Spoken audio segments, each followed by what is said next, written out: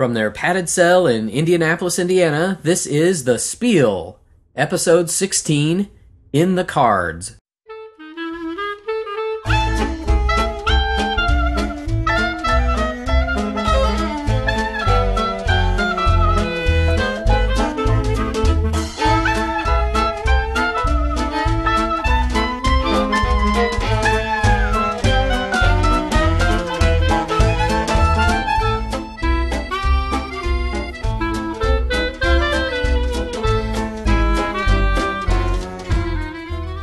Well, here we are back again for another episode of the Spiel. Hello and welcome. My name is Stephen Conway. And I'm David Colson. And this is a show about games and the people who love them. Welcome to the Spiel.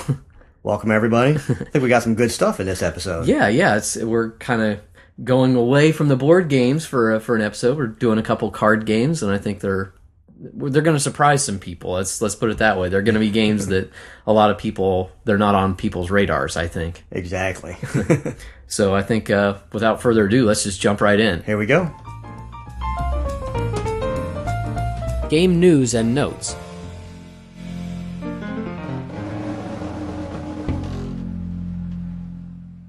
Okay, first up on news and notes are a couple things we've hit in the past, but I just want to kind of bring them back to your attention and let everybody know some new stuff that we found out. A recap. Exactly. That's what it is, a recap. The first one is some more stuff about Battlelore, that awesome-looking fantasy war game coming out from Days of Wonder. I just got a hold of the first promotional figure. It's a hill giant. That's awesome. And it is really cool. It comes with like 3 cards, kind of giving you all his stats and everything. And there's a terrain piece. It's kind of like his den, the lair where he's going to come from. That's awesome. And he's one of the standard bearers, so it comes with that guy, and the stickers are already on him. And it also comes with like a really cool 6-page full color layout, kind of describing the whole game. It's called the primer. I think that's online. It's online on their website. You can read it online, but this is actual a physical. And it's just really cool. So look at your local. What's the quality of the miniatures? I mean, is it high quality, middle, the plastic is a softer plastic. Not quite like the plastic that we're used to with the miniatures. So I'm not sure, how easy it is going to be paintable. But detail wise, it looks really good. It's not as good as some of the stuff we've seen, but it's certainly not as bad as a lot of stuff that we've. So is it like comparable to like those Shadows over Camelot? It's those very Knights? Very similar. Okay, because since that's Days of Wonder too, exactly, it's the same plastic, it's the same style. It's very similar to the rest of Days of Wonder stuff. This particular hill giant is larger than any other Days of Wonder stuff. It's a good 3 inches or something. Wow, that's awesome. But it looks cool. So check out your local game store or hobby store. And they're only available at brick and mortar game stores too. And you can't get those online. Pre-order. Right. Only if you pre-order your things. And so I know that I've got mine, so they're out there. And it looks cool. I'm stoked for this guy to come out. And then the other little piece of news that I want to bring, I know that we have mentioned Tanga.com in multiple episodes, just kind of making fun of the puzzles that are killing us here and there. But I figure we need to let everybody know exactly what Tanga.com is. Absolutely, yeah. And it is a website that has one product for sale every 24-hour period. So every day they sell one thing. And they have been selling board games and little electronic gadgety type of things. Sort of things for geek with the geek in mind. Yeah, exactly. Obviously we've been stoked about the games, but they have had some cool gadgety type of things too. Sure. And I know in the last couple weeks you and I have each made a Tanga purchase. Mm-hmm. In fact, I just got mine today. They had the first board game they started off with was Alhambra. Classic, awesome game. Yes. They followed up with Industria, which is a Queen's game, and then I know you just bought a copy of Oasis. Which for was $7, $7.99. All these games were only $7.99 plus $6 shipping. That's $14. The cost on these games is $35 to $45. Yeah. Which means you're at cost. You're almost under cost on these games. Yeah. They have had some other games that I wouldn't buy. Yeah. but just wanted to let everybody know this is someplace. The new item comes online every night at 7 p.m. Pacific Standard Time. So for us here in Indiana, it's like 10 o'clock at night. Right. But check it out. It'll take you 3 seconds. Go to Tanga.com. Go, oh, that's not something I'm interested in. Or, wow, awesome, $8. Plus, you got the puzzle thing, like we've mentioned before. They have a daily puzzle that you accumulate Tenga points, which they're a little vague on what those points are going to do. They say sometime in the future they're going to be good for promotional items. Yeah. All I know is if the promotional item is like the sports voodoo thing. Yeah, that was sports pretty voodoo lame. doll kit. I'm like, what the hell is that? But check it out, because in the past they've had games that are worthy, so I'm going to hope that in the future they're going to have some worthy games at awesome prices. Yeah, for the 2 seconds it takes to they to FedEx surf stuff. by there. Took like 10 days tops, between 7 and 10 days. Came in great shape, mine did, so. Yeah, mine too. Awesome. Definitely recommend it. Well, along those same lines, I have one recap and then a new item of note. Cool. So my recap is just a little update on the Perplexity front. God. So I'm already over 100 points of cards solved. Woohoo! And I'd say it's official that I'm hooked, and I'm sure Dave's going to be hooked because I'm giving him all the cards that I can't figure out, and so he's going to get turned loose on those because he's probably a better puzzle master than I am. But just to if anybody out there is on Perplexity, our username for the Spiel is quite dumbly the Spiel. So, because there's a whole user sort of interaction part where you can see what cards other people have solved and ask for hints and things. So if anybody wants to look us up on Perplexity, we're there under the Spiel. Feel free to stop by and say hello. And cool. And I'm looking forward to Dave increasing our point total. We're already up. Actually, there's thousands and thousands of people, and just by getting up into like the high hundreds in points, I'm already up to like 10,000th place out of 16,000 people. So I was like, woo! So we're going to strive for 9,000th place. Yes. Within the next month or two. That's all on you, man. Oh, God. So my item of note is another website that I think people should check out, and you can find it. It's a British website called occasionalgamer.co.uk. It's a really cool site, especially if you're a fan of the Games Workshop classic Talisman game. Yeah. So it's a great way to get your Talisman fix, even if you don't have enough players at home to play, or if everybody rolls their eyes and goes, God, not Talisman. Because we know a few people like that too. This website offers a free online version of the Games Workshop classic fantasy board game Talisman. Simply register for an account on the site, and you can set up your own private game for friends of your own, or you can join open games at any time. If everybody's online at the same time, you could play through a whole game in one sitting. If players are on at different times, each player can take their turn on their own and wait for the next person to play. So it's kind of almost a play-by-email system where you could just play a turn of Talisman a day, which, it's going to take forever to play, but hey, it's still kind of cool to get to play that way. I think the programmers have done an awesome job of implementing all the various rules and expansions of 3rd edition Talisman. Okay. The only thing that could possibly make it better, in my opinion, is if it was 2nd edition rules and its many expansions instead, but I'm perfectly willing to admit that's just personal preference. Right. I think that the 2nd edition rules are just better, and there's a lot more expansions to it. Yeah, I think you're right. They absolutely are. And just to let everybody know, I've actually started on occasionalgamer.co.uk. I've started a private game for Spiel listeners. So anybody out there is welcome to join and play with us. It's only a 4-player game right now, so Dave, you got to sign up and get on here so we can do the a turn a day or whatever. The password for the game is the Spiel, all one word smushed together. So I'm looking forward to be a nice way to get to game with some of you out there. Yeah, granted, it may be kind of a slow process, but heck, I figured why not try it? I think it looks great. I'm actually in a couple open games just to see how it worked, and it feels like playing Talisman. That's cool. I'd be happy just getting a bag of gold a day. In fact, that was my turn today. That was your turn today? Yeah, I got a bag of gold. I'm a ranger, and I got a bag of gold. Cool. So I would definitely check out occasionalgamer.co.uk. Sweet. The List. Over a decade ago, we took up the challenge of playing every unplayed game in our collection. Each week on the Spiel, we play 1 or 2 games off our unplayed list. The list started over 100 and has been as low as 30, but we're at peace with the fact that we'll probably never get to the end. After all, life would be awfully boring without new games to play. Let's see which games get crossed off the list. So this episode on the list, we're going to take a little journey into the past with card games, and then a journey pretty quickly into the present to show some interesting parallels between old card games and how just by like tweaking little things you can make old card games new. So the first game on the list that we played this week is Scopa. It was invented around 1600.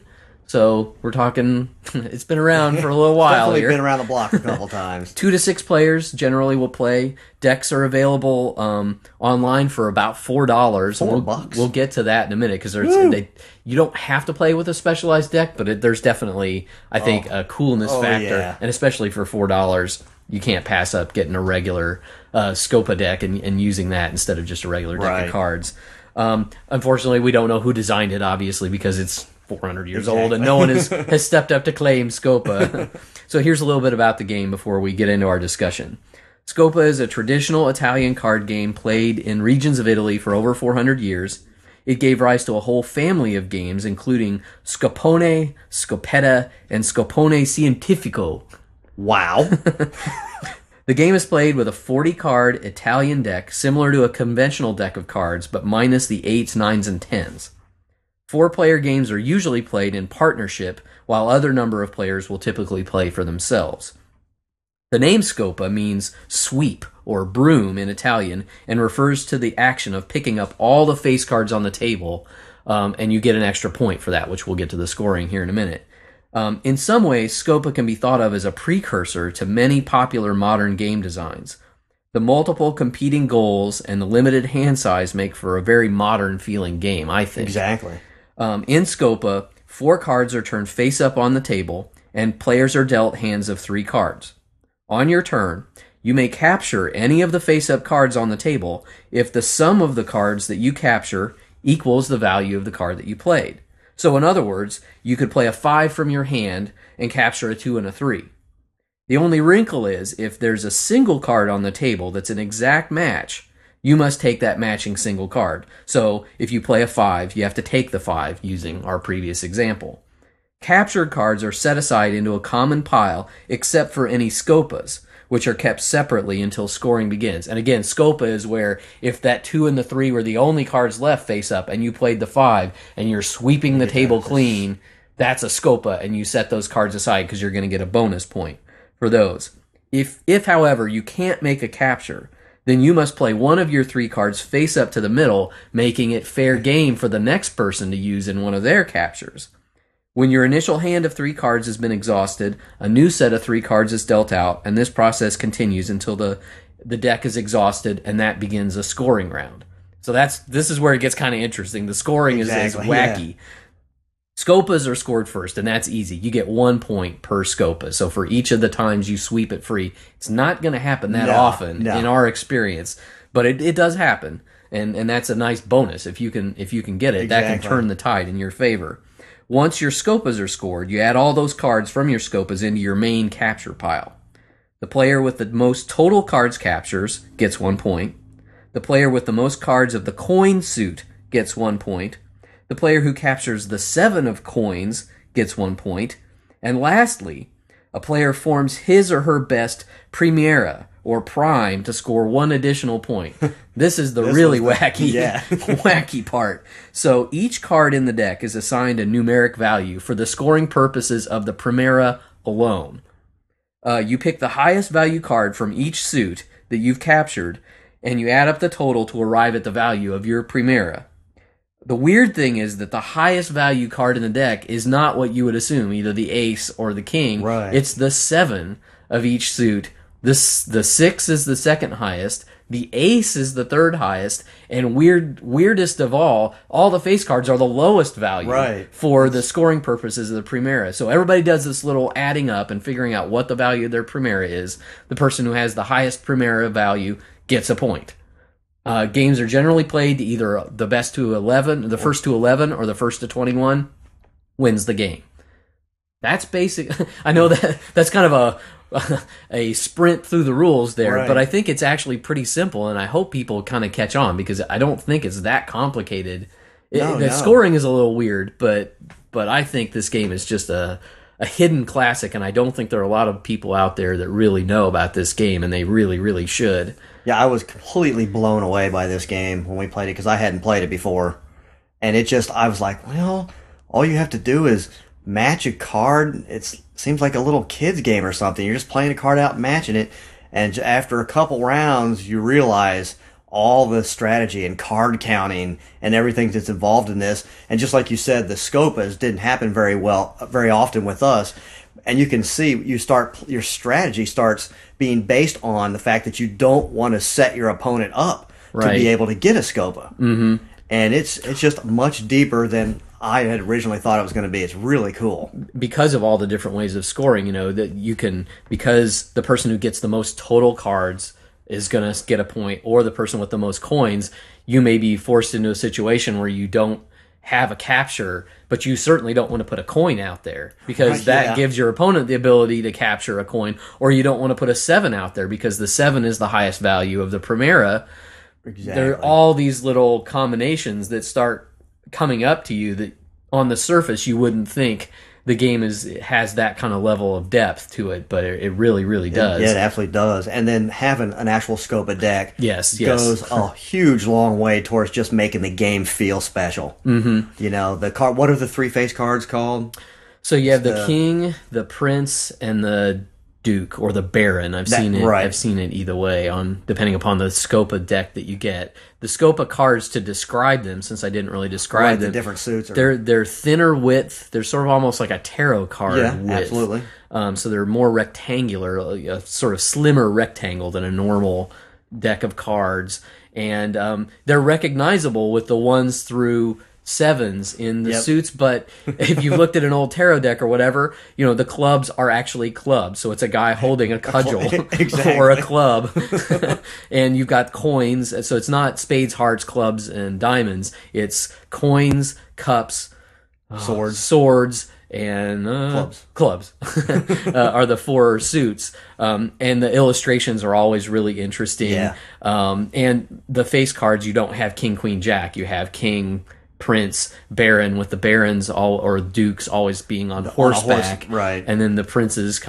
they usually look princely. Yeah, the kings have crowns, and the kings always have crowns, so they're pretty easy. And to the tell ones apart. of each suit are kind of a special card, like in Mahjong almost. Yes, the unique card itself. The one of coins was a bird. Yeah, it's always a bird. Apparently, so that's really cool. And we've got several decks of the Scopa cards, and they're even like little weird illustrations hidden on the cards that seem to have some sort of... Yeah, I bet you that traces there has to be to some connection or some parallel, because they seem to match up with certain card sets having similar, little illustrations that have nothing to do with the actual little suits. picture of a boat that was on one. Yeah, or a fish or something fish, like that. Right. It's like...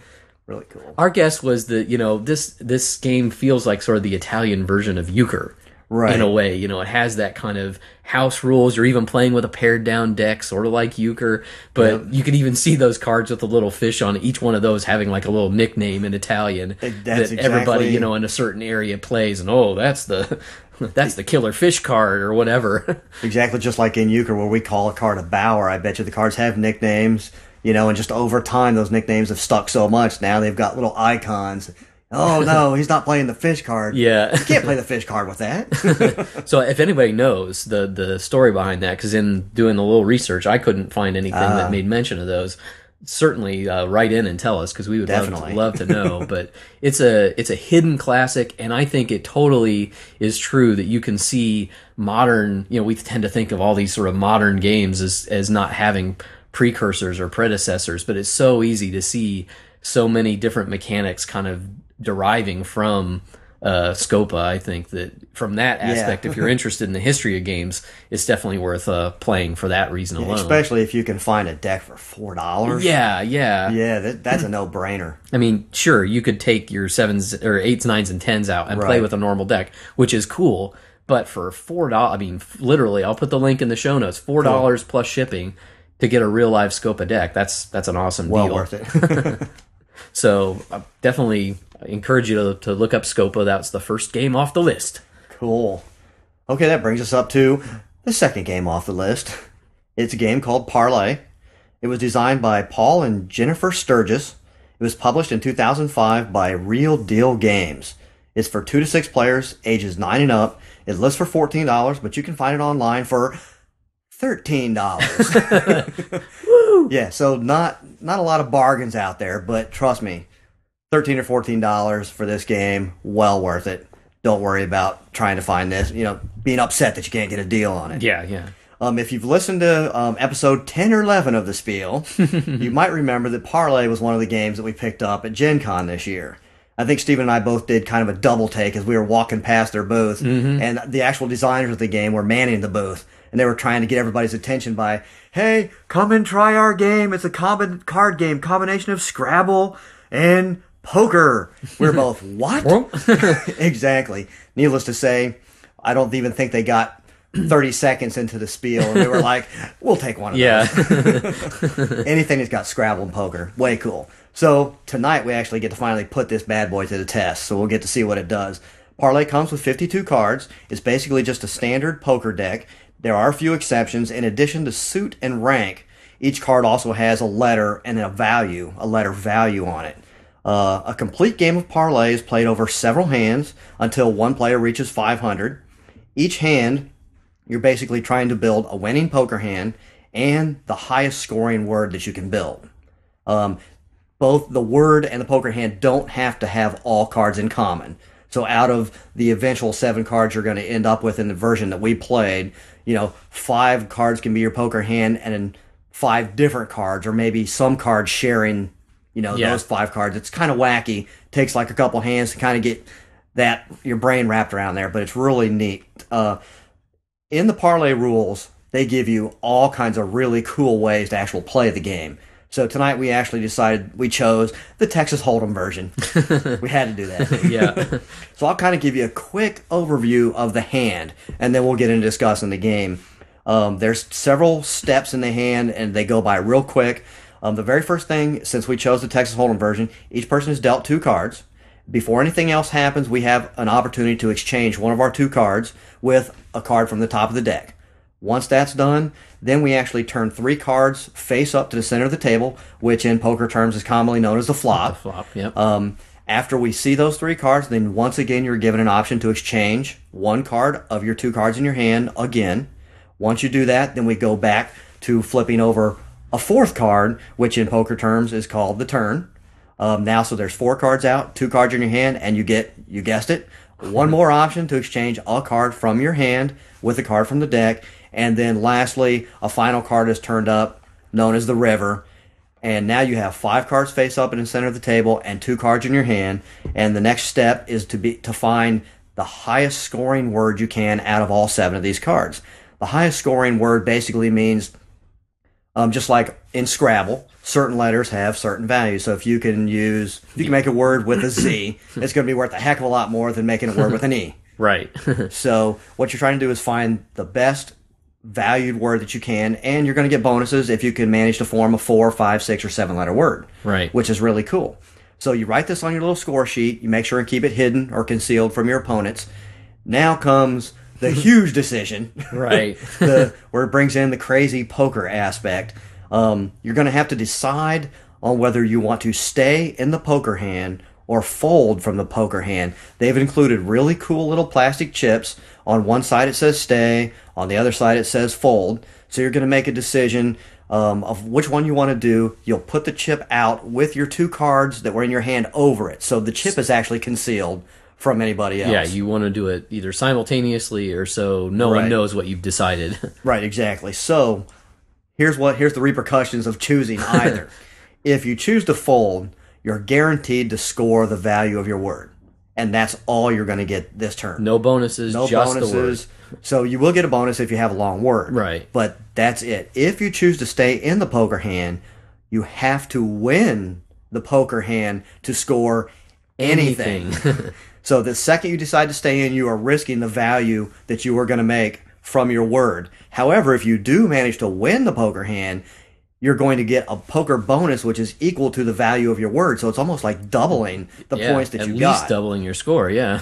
So that's pretty much Parlay in a nutshell. And we only tried, like I said, the Texas Hold'em version. I know they have the Omaha version. There's a And draw poker. There's a draw poker. there, and There's, then they have there's a poker variants with like we actually play with the jokers too. There's two jokers. That's in the right. deck. I forgot about the jokers. That you can use them like any letter, but they don't count for There's no points. word point, right? Exactly. Just like it would be like having a blank tile in Scrabble. Exactly. And you can't use them in your poker hand. Yeah. I think the one we I kept trying to use them as a J. Go figure. but yeah. This game just was. This is going to be coming out all the time. Mm-hmm. This is, of course, you don't get all the betting in between rounds and stuff like that. But when you get to that final thing and you've picked out your word, it's just really cool deciding whether to stay or to fold. And then kind of revealing what your word is, and going for the poker hands. And I think you just dusted the heck out of me. Man, you had words, poker hands, everything. I was just... Well, you played at 500, and I think in 4 hands, I was to like 497. Yeah. And I think I had 70. Yeah, putting that English major to good use there. Is the a word? No.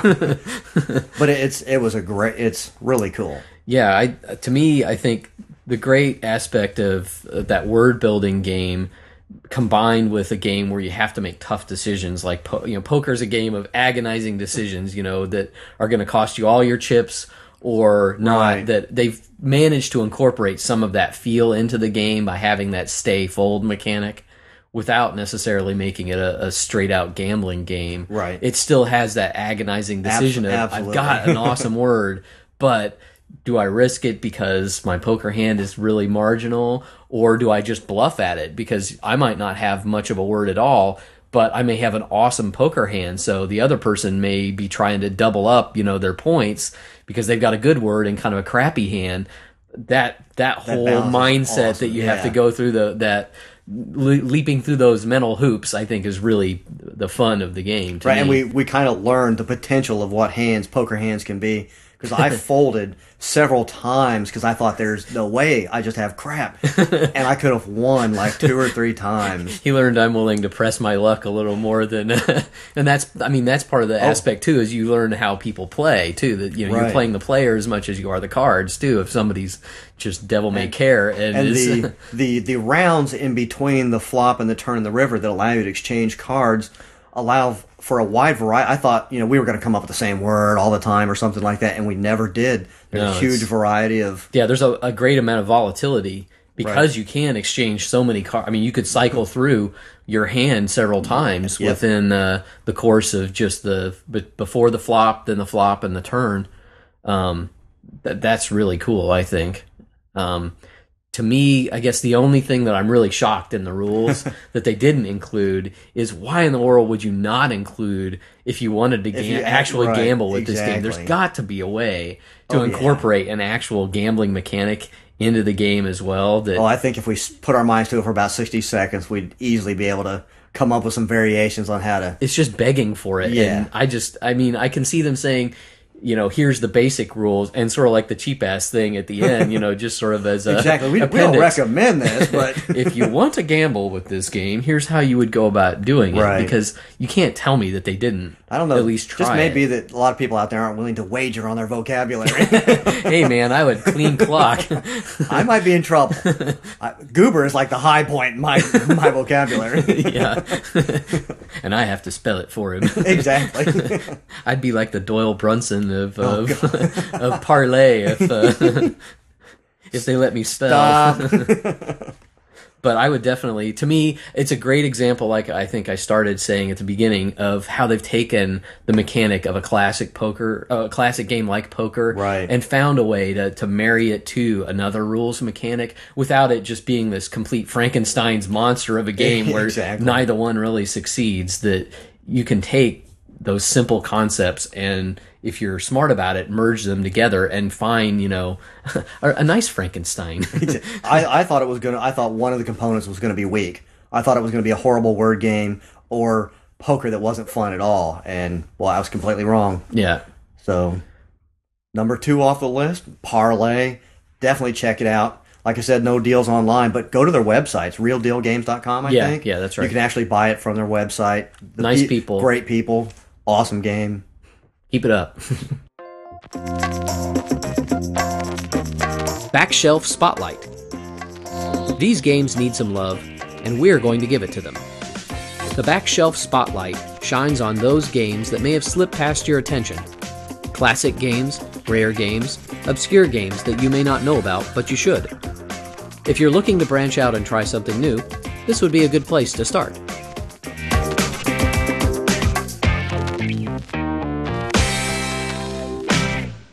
So, of course, before we get into the new Back Shelf Spotlight, we have the Connections contest that we play every week. There's a connection between the two games, and last episode's games were Jambo and Java.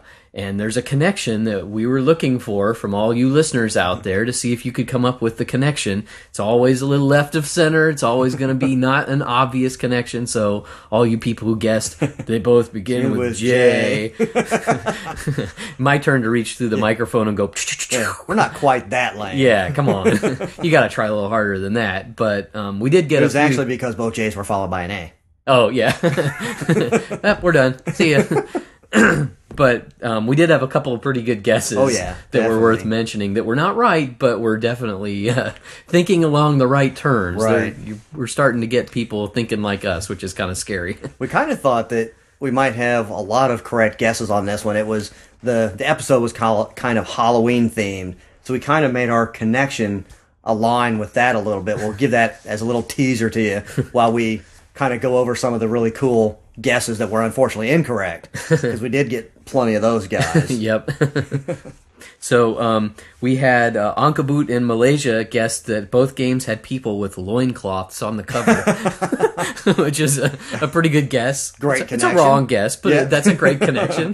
Definitely true. Definitely true. Exactly. Anytime you can mention loincloth in concert with a game, you got to love that. Definitely. So we had a handful of guesses from Mathen in Virginia. He had the dreaded J guess, but I think every single email that I got started off, but just to make sure, I want to check and that it wasn't J. But he said they both have a shirtless guy on the box, which I thought was great because they definitely do. And his other one that was kind of cool was that the player who ends the game, finishing the last turn, can still easily lose, which is kind of something we had talked about. Yes. With those games. And so those were kind of cool connections. And I'm not sure if I get that. He said, what are two games that have never been in my kitchen? I think we need proof of this, Matt. Yeah, exactly. That's pretty out there. So last but not least on the great guesses worth mentioning, Robin in the UK pointed out that both games are names of things that can be consumed. So Java, of course, is coffee, right, by another name, and Jambo is the name of an African fruit, which that is very, very creative, excellent. Robin. That is well done. Well done indeed. We're going to have to start consulting with Robin before we come up with connections. Right, exactly. His are almost better than ours in some cases. Awesome. So he's honorable mention this week. But cool. We do have a winner out of all the correct guesses that we have. We put the names in a hat. We draw a name out. And we actually have a winner this week. Woohoo! Seth Bell from Rochester, New York, is our first prize winner ever on the Spiel. He figured out that our devious connection, kind of Halloween themed, was that both games have masks. How evil is that? That's awesome. So, for his effort, Seth, if you will send us your name and your address. Obviously, we know your name, but if you'll send us your address, we will work on getting those prizes to you, which Stephen will describe in gory detail now. Yes, we have our first fabulous prize set. Granted, it's kind of a small prize, but, we've got a small budget here at the Spiel, so you're going to have to work with us here. But for your efforts in winning the Back Shelf Spotlight Connection Contest, Seth will win a pair of custom Spiel dice. 2 6-sided dice. One has a little meeple on the face of the die, and the other one has our Spiel logo and our website address on it. We haven't gotten them from the manufacturers yet, so there's gonna be a little time lag before they get mailed out to the first winners here, maybe the next couple winners before they actually go out in the mail. But They should be arriving within the next couple weeks, and as soon as they do, we'll start sending out every episode. We'll have at least one winner here that's going to get a nice set of Spiel dice, and we're going to make them kind of collectible. So we're doing kind of small print runs. So after we run out of the first ones, we'll do different color, maybe even a different design on the dice. Right. So, you know, if you're lucky enough to win, once. You might even win more than one pair of dice. We've seen the prototypes, and they look cool. They look very really cool. They're very nice. We're working with Chessex Manufacturing, and they're doing these really cool. I'm going to have to figure out a way to win the connection game. You know me, got to have my dice. He's got to have his dice. So congratulations, Seth. Awesome. Great job. On to this week's Back Shelf Spotlight. So remember, obviously, there's going to be connections between these games, and we invite your emails with all your guesses. You can guess as many times as you want. Remember to send your emails to either steven@thespiel.net or dave@thespiel.net, and we're happy to field all your guesses, even the slightly silly ones.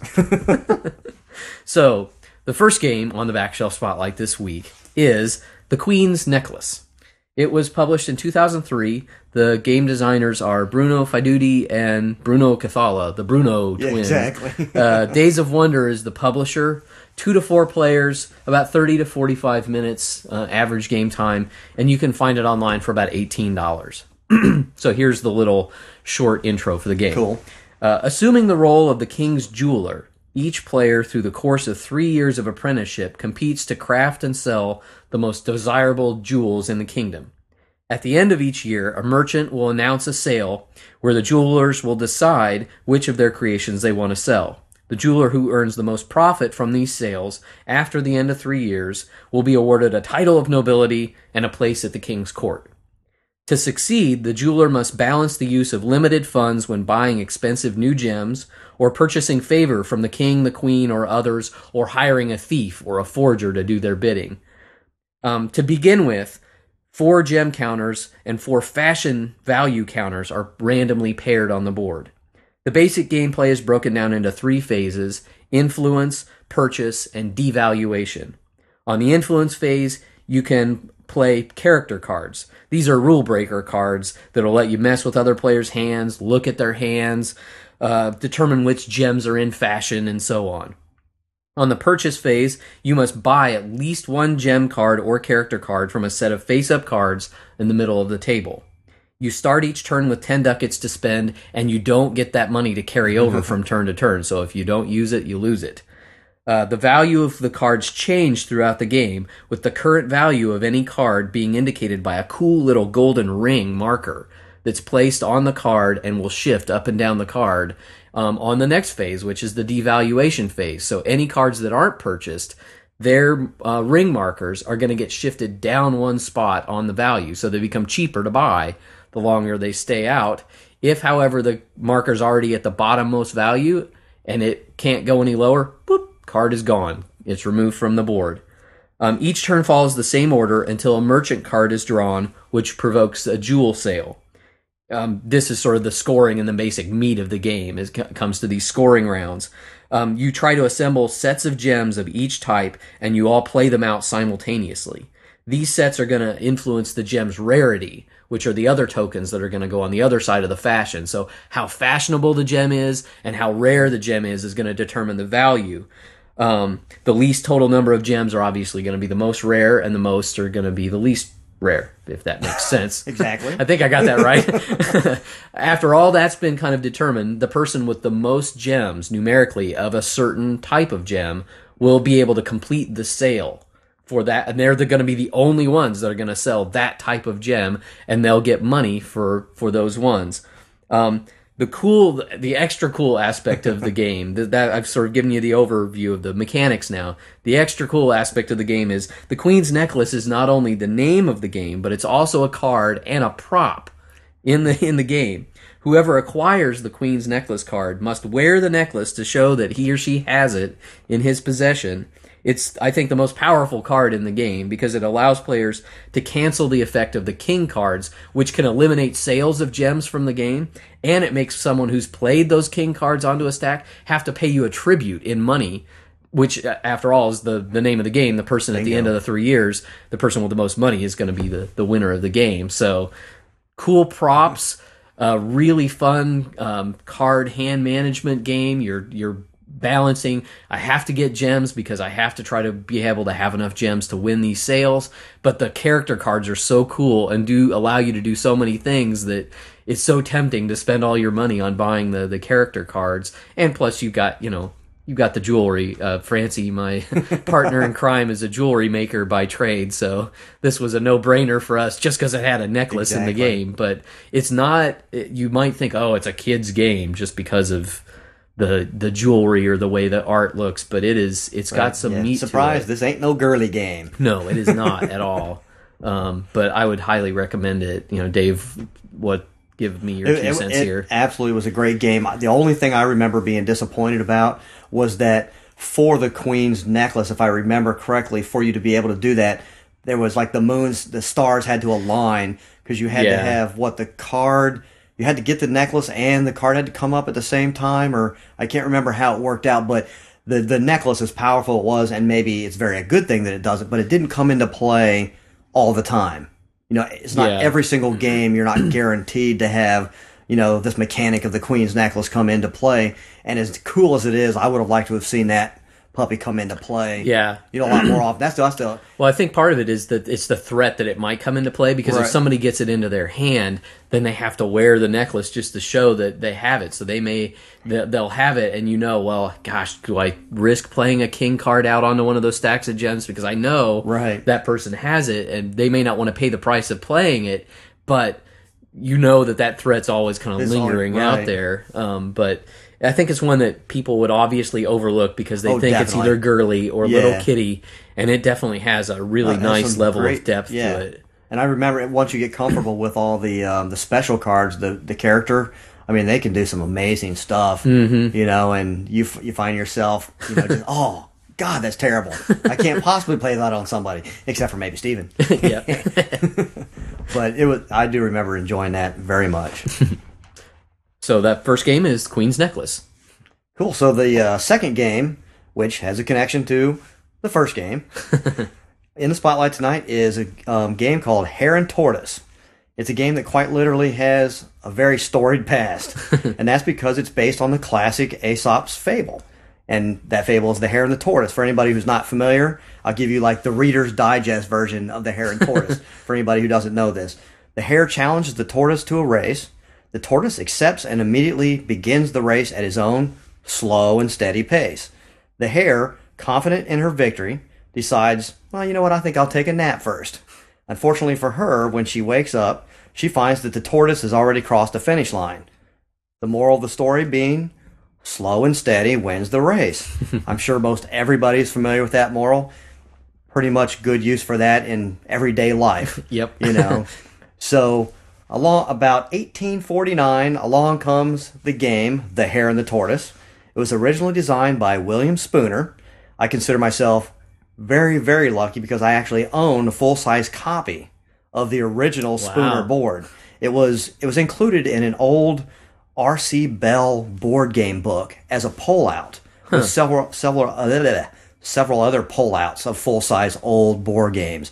I think the book was published sometime in the 70s. Very cool. I don't think I've ever seen that in your collection. I'll have to show that to you sometime. That's cool. It's very cool.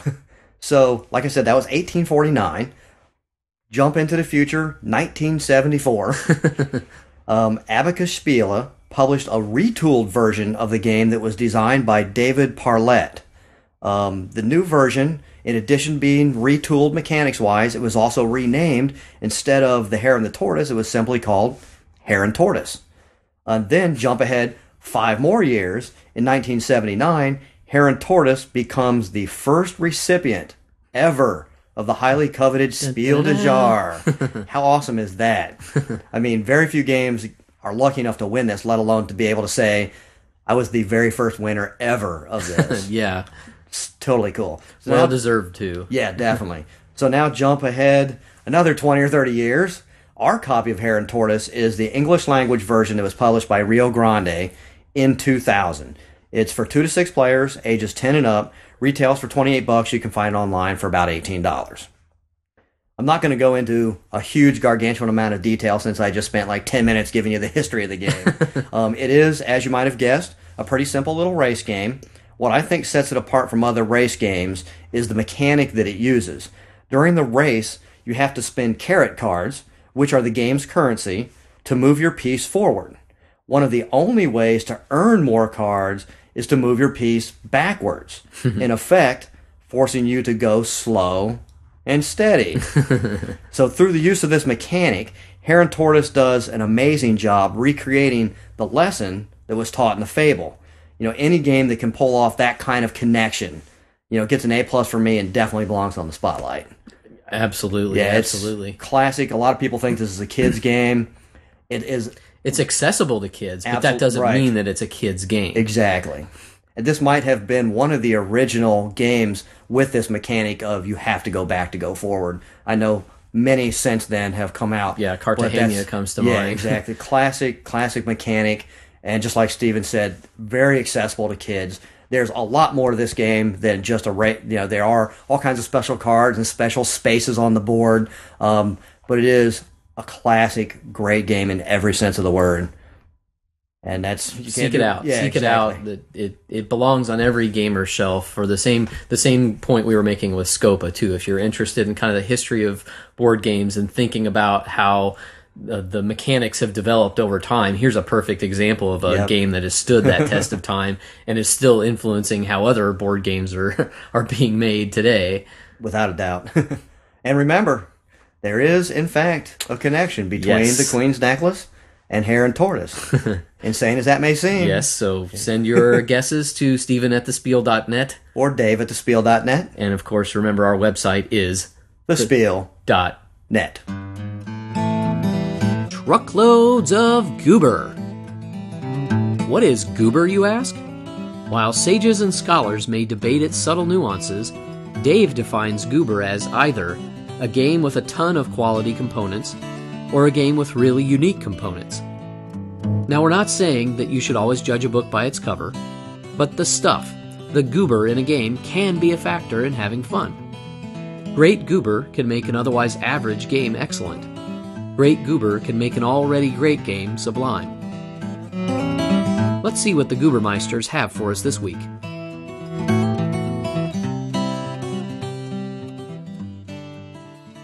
So, truckloads of goober this week. I've got one that I was surprised that you haven't already crossed off the goober list here. Oh, yeah? I was good to snag this one before you could point this one out to people. So the game for truckloads of goober this week is Krieg and Frieden. Yeah. 1999 it was originally published. Gerhard Mulder, TM Spiele, and 999 games. 3 to 4 players. 90 minutes, average game time, may even be longer than that, having played this game a few times. $36, you can find it, which is an excellent price. If you can find it online for that price, snap it up, because it is way worth it. We won't mention what Dave got it for. Yeah, exactly. Gen Con, the rat bastard, got it for way cheaper than that. But here's a little bit about the game. Originally published under the title Charlemagne by Think Games at Essen in 1998. In Krieg and Frieden, you are a landowner in a feudal society charged with gaining favor from the bishop by building his cathedral. Each turn, players will use their resources to bid for that year's agenda, with some resources having more or less value in the bid depending upon what type of agenda is available. Then the players use their remaining resources to build their lands, sack other people's lands, bribe other people's knights away from their defenses, or to help build the bishop's cathedral. Finally, players harvest new resources for the next turn. After all the pieces of the cathedral have been built, the game is over, with victory going to the player with the most victory points. Now, the game design and mechanics are enough to call this game a beautiful game on those terms alone. But the beauty of this game is more than just a great set of rules. The large circular board is very colorful, with well-illustrated medieval village surrounding the central construction site of the cathedral. Played onto this board are massive colored wooden pieces depicting all the building pieces of the cathedral itself, as well as the medieval barns or houses that your workers are going to be held in. The game ends only when this giant structure is complete in the middle of the board, so you're always left with this beautiful, colorful medieval village with a cathedral towering over it all at the end of the game. It's like a work of art. I think almost when you're done playing the game, you can just sit back and I can remember thinking about this when we played the first time, thinking, man, we need to take pictures of this game just because it looks so cool. I couldn't believe when I purchased the game, I had no idea what I was buying. Right. None. I opened it up. I'm like, oh man, these are probably some of the largest wooden components I have seen in a game. I felt like I had bought, a set of building blocks. Right. They're just. He did the shake test when he first bought it, and it was like, what in the world is in this game? Because they're giant. Yeah, it's definitely a goober in every sense of the way. The game box itself is kind of cool too. It's actually shaped like a book. Right. Yeah. The box. Almost every aspect of the game, the aesthetics were not secondary to the actual, fun and playability of the game design. They put as much effort into all the aesthetics of the game as they did into the design, and that deserves every bit of high praise that it can get, from the truckloads of goober to it being an actual good game. Here's a case where it's not just the cool stuff that I'm wanting to laud about the game. Right. It's an awesome game in its own right, and I'm sure at some point we'll delve into it maybe in further detail. It's going to have to be on the back shelf sometime, without a doubt. Since this is more for the goober, you definitely, if you're into the bits and pieces of games, this one should be on your shelf, because you're just not going to find a game with this massive wooden cathedral in the center of it, anything like this. The Game Sommelier, or Right Game, Right Crowd. Like matching the perfect vintage with a delicious meal, the Game Sommelier finds the right game for any crowd, age, experience, or personality. Each week, one of us must pick 5 games to meet a fiendish challenge. Each week, one of us must earn the right, the honor, to be called the Game Sommelier. Here's Dave with this week's challenge. So Dave, your challenge was to find 5 games for the ultimate Game Geek bachelor party. Yeah. You're the best man, and you've got to come up with the best party that you can for a gamer geek. So let me have it here. Cool. Okay. Well, I'm gonna preface my my picks with I get the idea that this particular challenge was more a challenge of creating a complete and unique social gathering for this particular experience. Sure. I did pick 5 games, and they're absolutely awesome as far as I'm considered. But I'm going to guess that you're probably also going to have a thumb in there for the overall experience. Yeah, so yeah. I'm down a thumb, so I needed to throw something in there. He's got to get an extra thumb. Yeah, exactly. Okay, let's see. If I had to put a name to what I've come up with, I'm going to call this Gamer Geeks Bachelor Party Poker. Okay. First of all, I'm going to give you a little teaser as to kind of what this is about. Then I'll let you know the games that I picked, and then I'll give you a little detail on kind of how they all fit together and why this is cool for a bachelor party. So, to start off with, like I said, there are going to be 5 games. The 5 games will be all set out at the same time when everybody comes over at 5 different tables. All 5 games are for 3 to 5 players, so we can accommodate anywhere from 3 people up to 25 people at a time that might show up for this party. Nice. So, big party. The evening on a whole is going to be something like a poker run. I'm not sure if people know what a poker run is. It's kind of like a kind of like a rally or a race where you have points where you have to stop and check in, and you get, in this particular case, cards. I'll get into more detail on this in a second. Bear with me. So, like I said, in our particular case, it's going to be poker. Okay, so you will be attempting, in our version of the poker run, the games are going to be these checkpoints. Okay. So you're going to be playing a game with the intent to place high enough in the game to allow you to win a card or cards to, by the end of the evening, make up a poker hand. Oh, okay. Are the cards that you win random? The cards, they are random, Okay. but how you place in the game determines the amount of cards. Oh, So the okay. better you do, the better chances you have Okay. of weighing, I gotcha. swaying That's the cool. I like odds that. in your That's awesome. direction. So I'm going to skip over a chunk of how specifically the poker run is going to work, and we're going to go to the 5 games that we're going to use Okay. to get to the ends of this. So I thought of all kinds of, these are gamer geeks. They're right up our alley. I could have picked, 5 of the most heinous, evil, geeky games on the planet. And I really wanted to, but I decided to do something. I picked 5 of my favorite games from the Aaliyah large box series. We always talk about, wouldn't it be cool to get together and play like all 10 of these in one night? I Sure. think that's impossible. So what I've done is picked five of those 10 that I think are the best, and that without a doubt qualify as serious Game Geek games. Yeah, yeah. So we're going to start off with Ra. First one in the series, auction style game. Probably this game is used to define the majority of all auction games out there. It is a classic Egyptian theme, like I said. You're trying to bid on groups of tiles. Those groups of tiles include tiles that you want to collect and tiles that you don't want to collect.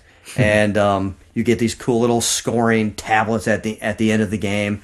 I'm not going to go into detail on very many of these games because each one of these deserves to be in the spotlight at some point in time. So Ra is my first pick.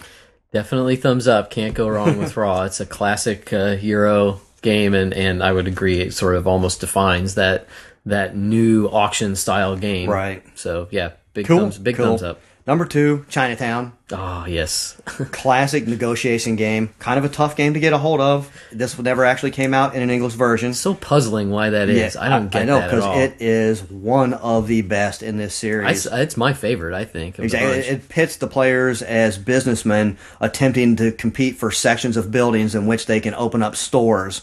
And this is the trading game of trading games. It is like trading to the nth degree. There is so much wheeling and dealing in that game. It is absolutely great, and I don't know a geek on the planet who doesn't love to play this game. Yeah, well, and that's perfect for a party type atmosphere. Yeah. You've got all that wheeling and dealing, and if the beverages are flowing freely, that would even make it more interesting, I'm Exactly. sure. So yeah, that's big thumbs up too. Cool. Number 3, and people might be amazed to hear this, my favorite in this series, Taj Mahal. Because I know what most people's favorite is. Takes place in India, and it's really cool. It's another auction game, but in this game, you're actually auctioning. You're competing for different prizes that allow you to do different things in the game, like get more cards or place pieces on the board.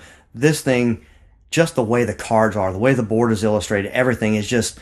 It feels so exotic when you're playing this game. And the mechanics for it, I think this might have been one of the first games I'd ever played in this series. And it just blew me away. It's a Rainer Knizia thing, so no big surprise, but awesome. Another auction, but in a completely different way than Raw. Yeah, this game hurts my head. I've played this game multiple times, and I still can't get my brain around this game. I still walk away from it going, now, how do you play this game? Because every time I think I got it, I walk away thinking, man, I just still don't understand the best strategy to approach. I know the rules, but I never do well at it. But that doesn't mean I don't enjoy it. It is one of my all-time favorites. Definitely a good one. Yeah, definitely thumbs up. I didn't know that was your favorite though. That's an interesting. I don't know why. I just really like that game. 4th, Princess of Florence. Huge on everybody's list of must-play, must-have games. It's really cool. Each player's developing a medieval city. Each player has a board in front of them. They're trying to get buildings to attract certain professionals to their city.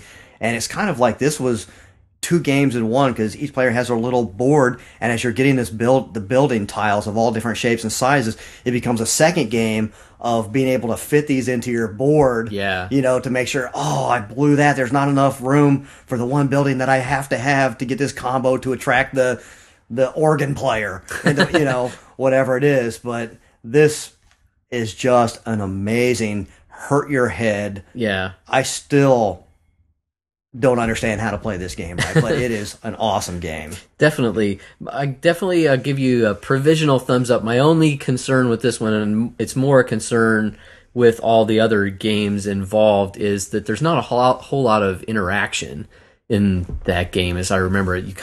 You're in your own little world, kind of building that particular your one. thing. You're right. I hadn't thought about that. In terms of it being kind of a party, it might. I mean, but there's an ebb and a flow to a party. I mean, there's going to be points where you could sit down and play a brain buster like that, where it's not kind of raucous for a couple hours and then move on to something else. So. Definitely, I mean, it's not a comment on the game, because the game is an awesome game. It's just fitting it in with the overall specific challenge. If you picked another one like that, I might have to switch it to a thumbs down. Okay, but as long as they're not all, you're sitting back in your little shell, with your brain coming out your nose because you can't think straight. Then definitely a good choice. Cool. And number 5, the game that I had to pick if I was picking the 5 best games, and probably the game with the most unique mechanic of any game in the last 10 years, Puerto Rico. This game just rocks. It is almost every gamer's choice of top 3 game. Somewhere, some people pick it as 1, some people pick it as 3, but it has that mechanic of every turn getting to take on the role of one of these people, a builder or a trader or something, and actually taking on the role of one of these people will allow you a special ability this turn that will help you, either build, grow your crops or trade your crops or ship your crops. Or this game is just the antithesis of game geeker games. So. Yeah. You definitely have. I mean, I would have been shocked if you didn't include that when you said what you were doing. That would be the one that would jump to mind, especially because it seems to have been influenced by all those kind of real-time strategy computer games as well. You absolutely. have that kind of resource building aspect to it as well. It kind of has a little bit of that turtling up like Princes of Florence, which concerns me a little, just having 2 of those games on there.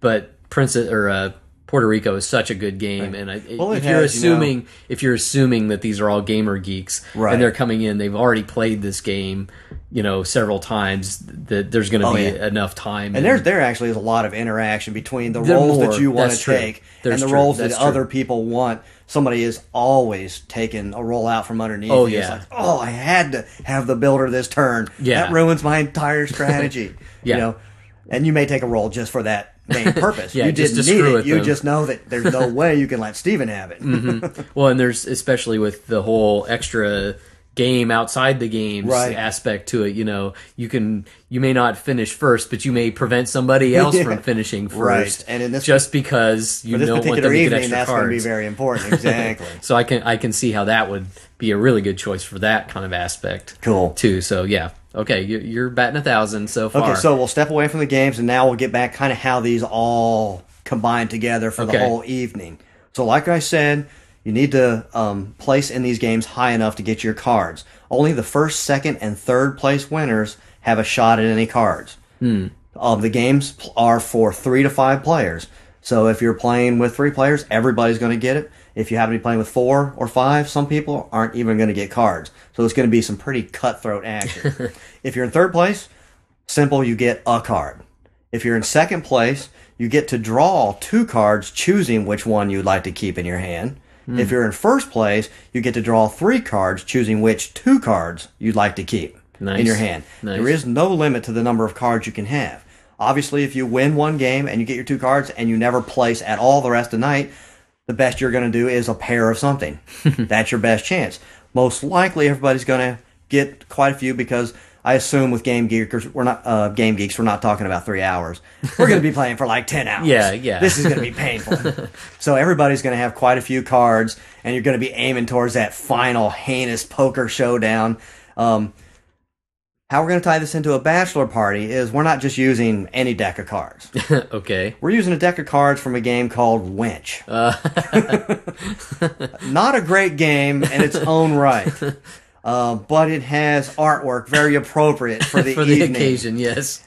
On every card are these cartoon pinup girls. Not a little risque, not nasty at all, just fun little pinup cards. It's going to create color for the whole evening as you collect these little pinup girl cards. It's going to be hilarious. But they're poker cards, too. It's a regular poker deck, It's a standard 52 card poker deck. It's great for this type of thing. To even go one step further, if you want to go out and buy the absolute best bottle of tequila or vodka that you can possibly buy. And for every card drawn in the poker run, you also have to take a shot. So the person who wins and has the option of drawing 3 cards is going to go, oh, I need 3 cards for my poker hand, but do I really need 3 shots of Don Julio right now? So my one question is, does the winner actually have to be conscious? Yeah, it's kind of a way to even out the playing field, you know? So it's a way of mixing all these crazy geeky games, but it still has to be a bachelor party. All right. So I think this would be a lot of fun. Oh, I would agree. I would like to go to that bachelor party. That sounds like a good one. Cool. I'm begrudgingly, I guess I'm going to have to give you the 6th thumb. Woohoo! Just not that I want to, but you've gone the extra mile there, and that's pretty cool. My only question with the poker mechanic is, are we playing like 5-card draw poker? So you're trying to make your best 5-card hands, or is it like you're still playing a hand of, Texas Hold'em at the end, and so you're just assembling all these cards, and you're going to take your 2 best hands, and then you're going to play like a normal game of poker, or is it you have 17 cards and you pick your best 5? That's it. And that's it. Just straight and simple. And there's a lot of ways that you could culminate this indie poker thing to make it super exciting. I didn't go into a lot of detail, but it's basically the best up to 5 cards you have out of what you could find. I love it. So cool. Well, did a good job. I would sign myself up for that party. Yeah, I'm gonna have to get remarried just so I can have that party. Cool. So that brings us to you know what? Yes, I'm ready. This is kind of this is a first for the Spiel.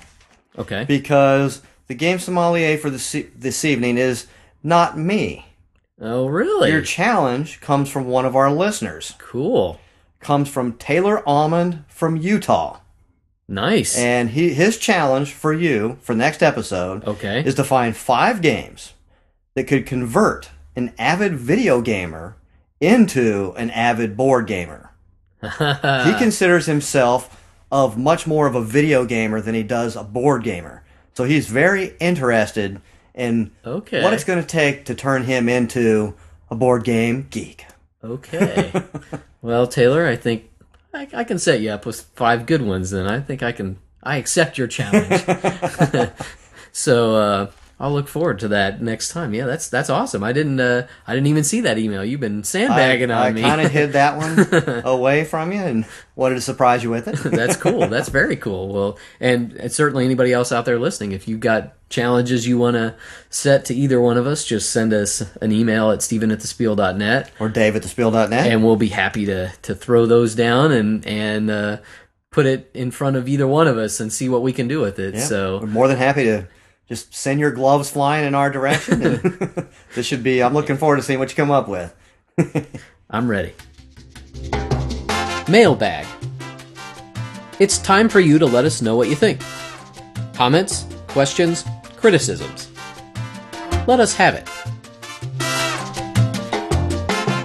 So welcome to the mailbag. We had another rousing round of emails from you all out there. So without further ado, let's just jump right in and see what you all what's on your mind this week. Sounds good. We had an email from Dustin in New York who wants to know about finding other gamers in a new area. So he writes, thanks to your podcast and a couple of others, I'm really starting to pick up this great hobby of board gaming. I have one problem though. I've moved to a new area recently and I don't have a game group yet. I play with some friends and family, but I'm interested in expanding my game-playing horizons. Do you have any recommendations on how to go about either starting a game group or finding one to join? I'll give you a few pointers or tips. One is if you have a local brick-and-mortar game store that you frequent, a lot of times, I know we both worked at a game store for many, many years, and there's usually like a message board or something on the in the game store with people looking for groups or groups that already exist or game clubs that would be, within the area. Or you may find that game store itself may have sponsored game nights where there are groups that actually come in and play there. So I would encourage you, if you have a local brick and mortar store, I know it's awesome to find good deals online, but it's really nice to have a local place that you always know you can go and find some place to play. So that's suggestion 1. Suggestion 2 would be I would encourage you to look on online on places like the Board Game Geek, because it's such a large community of gamers, and they've got this great forum system, that I can't believe that if you posted, I live in New York City and I'm looking for people to board. I mean, you may be worried about you may get so many responses that you don't know what to do, but I think that you would get a good response on Board Game Geek or any number of other online communities that are really well supported by kind of the board gaming community. And you can certainly set up like neutral ground and meet, I know a lot of people who meet, libraries sure. and stuff, and they play board games, and it might end up building friendships that, right. Lastly, my other suggestion would be look for any local universities. Absolutely. That often they'll have gaming clubs associated with the university, and there's almost, I know just from having been involved with some of those when I was in undergrad and grad school, that they don't care whether you're a student or not. If you're interested in gaming, the more the merrier. So there's 3 suggestions. It's kind of a tough nut to crack. I know if you're new to a place, it's kind of intimidating, but especially if you go to a local game store, you're already got a community of people that are kind of into the same things that you are. So whether you do that online or at a college or at a game store, there's some good ideas, I think, for you to pursue. Next, we have an email from Ankabut in Malaysia. And he writes that he's been reading on the Geek Forum, which is the Board Game Geeks forum, that there are some Malaysian gamers who've talked about laminating their board game pieces. Ugh. I just can't even imagine that. They're talking about some people who are even laminating the entire game boards, components. Everything, like the Settlers of Catan. Yeah, he even mentioned Settlers tiles. I mean, I cannot even imagine that. I have laminated several things in my collection, several like reference sheets, or stuff that you're going to use over and over that you don't want to go bad. But as far as going as crazy enough to to laminate tiles and components and boards, I know that they're dealing with a weather. Much different climate than we have here. I absolutely don't find the need for that at all here. So I can't condemn them 100% because it may be... Maybe it's necessary. Yeah, they may find it necessary, but that's not a practice that I'm familiar with and don't... Yeah, if anybody out there does this, let us know what your results are. Because I would think, especially if it's like a tile thing, they're not going to butt up against each other because you're going to have all those lamination seams. Yeah, typically just some good... quality plastic bags, and to make sure they're stored, not in direct sunlight and not wet. Exactly. They're going to be fine. Typically, no matter how much you like a game, it's in a box more than it's on the table. Yep. So as long as you store it good, I don't think the laminating of your pieces is the answer. That's freaky. Thanks for bringing that. I had never heard of that. That's pretty wild. Let's see. Yoki in Sweden wants to know what we look like. Be afraid, Yoki. Yeah. Be very afraid. He writes it and says, "Great podcast. I finally took the time to check out your website, but why no photos? I thought I'd get the chance to match your faces to your voices, but no such luck. Or perhaps it was luck." I would vote for perhaps it was luck. That was definitely luck in disguise. So if you really want to see what we look like in the enhanced version of the podcast, in the Gen Con episodes especially, there are many pictures of Dave and I holding up games and looking like dorks. Exactly. I know at some point we need to do a little overhaul of the host page, and we will put up pictures we will, definitely. Of ourselves. We got a couple nice pictures with like Jay Tummelson and Reiner Knizia that we could throw up there, but... that cliche about having a face that's perfect for radio, that might apply to Dave. Yeah. Hey! I resemble that remark. Very funny. So let's see, who's next on the list? We have an email from Mathen in Virginia, and he asks, how do you shuffle your cards? What gives you the best shuffle while keeping game cards in good condition? He wants to know our opinion of electronic shufflers, and do we use card protectors? So the first thing, we're going to go ahead and start off with the electronic shufflers. While many, many years ago there might have been good electronic shufflers, that is not the case today. Ugh. There are shufflers that range anywhere from $10 to about $50. Electronic, manual, hand cranking shufflers, they all are horrible. Craptastic. They are not worth anything whatsoever. The professional shufflers that casinos use are amazing, but they are $5,000. Oh my gosh. So if you really have to have one, then go for it. Go for one of those guys. Now there is one, in looking a little bit online, Excalibur makes one for $100 that looks like it's a different style. It looks like it leans closer to a professional style one than all the other ones we're talking about. I am not familiar with that at all. If anybody owns or has used one of the Excalibur card shufflers, they're $100. Let us know. Let us know, because if there is a good one out there, I would love to know about it, because yeah. I sure as heck haven't found any. My grandpa had one when I was a kid, but his was like vintage 1940s technology. Right. And I mean, I think that was the best one I've ever seen, and I'm sure they don't make those anymore. Those are non-existent, unfortunately, except for if you get lucky at a garage sale. Yeah. You know. But as far as the card protectors, I think you and I both have lots of cards in card protectors. Oh, yeah. Either old card games that, you know, we really don't want to get worn out any more than they are, or collectible card games. A lot of our card games are in those. You've converted me to that. I used to not do it, but especially if it's a game you're going to use a lot. I've made a lot of my cheap ass games, unfortunately not cheap anymore, by putting some of their cards in protectors, because the games are so good and I want them to last, and those games are just paper. Yeah. You know, so yeah, we do use those. Going back to your first thing about how do you get a good shuffle. Wow. This goes, I've heard arguments about this. Yeah. Insanity. And Steven has a great story on this that I think he would love to tell you, but I'll let you go ahead and tell that, actually.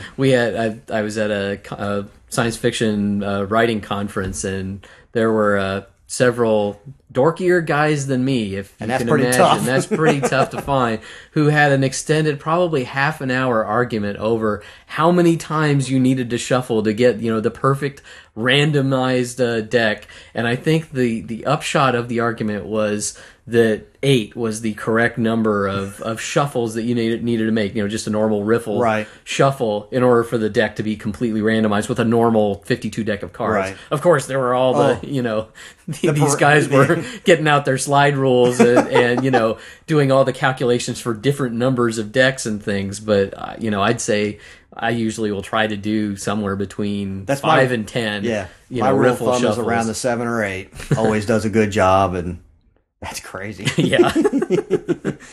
So who else did you hear from? Let's see. Scotty in Mississippi wants some help with some game-themed parties that he has coming up. So next, he writes in and says, next month, his theme for his game group party is Pirates and Cowboys. Oh, yeah. The only problem is that he only has 2 games for each category, cowboy games and pirate games. So his 2 games that he has for Cowboys are Bang and Wyatt Earp. Great and his ones. 2 for Pirates are Pirates Cove and Cartagena. So he was writing in for some help on some other suggestions. So I'm not going to go into any rules descriptions. Yeah. I'll include show notes, the links in the show notes, so people can look up and find out more about these games. But I'm going to give you not 1, not 2, not 3, but 4 games for each thing. So for cowboy games, I would suggest Gnadenlos. I'll even spell this one. Gnadenlos. And I think the translation is merciless. Yes. Or I think even lawless I've seen too as a translation. So that's a good one. I think classic, awesome Western themed. Cow Poker. Yep. Pueblo. Little American Indian, but I think definitely would fit with a cowboy theme. An excellent game. And Go West. Great game. Good cowboy-themed games. Yep. For pirate games, I would suggest Corsari, which I just mentioned in the last game, Sommelier. Scallywags, which are building pirates out of body parts, which is awesome. Rum and Pirates, which we covered in Gen Con episode 12 or 11, I think. 11, yep. And Halunkin and Spelunkin, drunk pirates going from bar to bar on the port. Excellent pirate game. So in future episodes, look for us to talk about, we have a pirate-themed party every year, and sort of like our Formula Day thing, we'll go into that in greater detail at some point. So look forward to that, to give you an idea of how you might host a pirate-themed party and incorporate different games, and not just have it be, okay, what's the next game? Okay, what's the next game? So thanks, Scotty. Hope that helps you out, and hope you're having fun with your game parties. My next one up is another email from Taylor Allman, the same listener who was the challenger. Awesome. He wanted us to know about a game called Curses. And this game we do not own, and it's not on our wish list, but we have played it. And it is a great, fun party game. He just wanted to make sure that all the listeners, because it's not something we probably were going to bring up. Yeah. So he wants you to know that he thinks Curses is an awesome game. It's a party game where you have challenges that are put on you, and you're putting curses on other people. So you might get a curse that says you have to talk like a pirate for the rest of the evening. And then you might draw a challenge that says you have to sell long-distance phone service to everybody else while you're talking like a pirate and while you're touching your nose, finger to your nose. It's just the classic party game, but it's got all these really fun challenges and all these really cool curses, and it is just zany, crazy fun. So I know since this isn't on our list, look at this. It is a great game. Unfortunately, there are great games that aren't on our list. Hard to believe. This one might get added to the list. Thank you for that suggestion, but it's good to know that there are people out there covering our backs and pointing out the ones that slip past us. Anybody has any other games they noticed not on our list that you think we absolutely must know about? Most likely we do and have played it, but hey, we could have missed something. Yeah. It's definitely possible. So last but not least, a couple people singing our praises here. Hard to believe. So Matt writes in to say, just wanted to let you both know that I think your show's great. I really enjoy the different segments you all put on and the intros that you do for each one. A big improvement over the early episodes where you just talked about the segment before doing it, which I would definitely agree. I think that's definitely... I would agree. Steven is the one that does all the hard work on those intros, and I love them a lot. They're great. Definitely better than hearing us blabber on about what each episode's about each time. Exactly. I almost forgot. There's a listener, David, had a couple good comments. One about the game Sommelier. He says he particularly enjoys the game Sommelier segment. It reminds him of the movie City Slickers when they're challenging the ice cream moguls, Ira and Barry, to pick the best ice cream for a given dinner. He recommends that we use the phrase "scoop of chocolate, scoop of vanilla. Don't waste my time" when either one of us gives us a too easy of a challenge, which I think is just an That's very funny. Awesome thing. He also doesn't necessarily agree with some of my math game choices from the last thing, but that's okay. Heavy is the head that wears the game sommelier crown. Exactly. I can take it if people want to bust my chops a little. He does, however, recommend Diamante as a great game to deal with math concepts, which I totally agree with. I think that's a good, cool. That was just in our choice. news and notes an episode ago. Exactly. Excellent. An actual player who can recommend it. So okay, that's awesome. And I think last but not least for sure this time is Bob from Pittsburgh writes in to say, quick note, just to let you know how much I enjoy the job you're doing. It's a great service to the public and the hobby as well. I understand how much work must go into producing each episode, so thanks for the effort, and the show seems to be hitting its stride. Great. Hey, thanks, Bob. Thank you very much. It does take a lot of work, but we do it. It's a labor of love. We have a blast doing it, and it's awesome just to know that you all are out there having a good time with us, because that's what keeps us going. Right, so. Exactly. So anybody else, feel free. Fill our mailbag. Yeah, keep those emails coming. We're loving reading them, and obviously letting other listeners get to hear what other listeners have to say. Yes. So just a couple housekeeping notes before we put a lid on this one. We've run a little long today, but when has that ever not been the case with us? So I wanted to remind people about the Frapper map that's available on our website. So we'd love to... I know there's more than 20 people out there listening to us. Oh, yeah. We've kind of plateaued at 20. So there's a link on all the different episodes where you can click on that and it'll take you to Frapper, and you can put a little push pin on the map, and it's just kind of fun to see where everybody is that's listening to us. So remember that's there, and if you want, put a little pin in there and let us know that you're out there listening. And last but not least, we're going to try and experiment with this podcast, and I'm going to offer a third feed with a mono version of the podcast, which will be a smaller file size. It's just an experiment. We've had a couple people complain about the file sizes being large. I don't think they're I think they're pretty manageable for the sound quality level, but just judging, you can vote with your clicks and your subscriptions, and if we see enough people doing the mono and downloading it, then I'm happy to do it, but it does take a lot of work to do this, and if I can get away with just doing two versions of it, then so much the better. But if people want the mono, then I'm happy to do the mono as well. But again, thanks for listening. Yes, thank you very much. We love that you guys are enjoying it, because we enjoy bringing the Spiel to you every other week. And without further ado, this will be the end of episode 16. So remember, whether it's the roll of a die, the turn of a card, or the flip of a tile. you don't have to play to win. You You just have to play.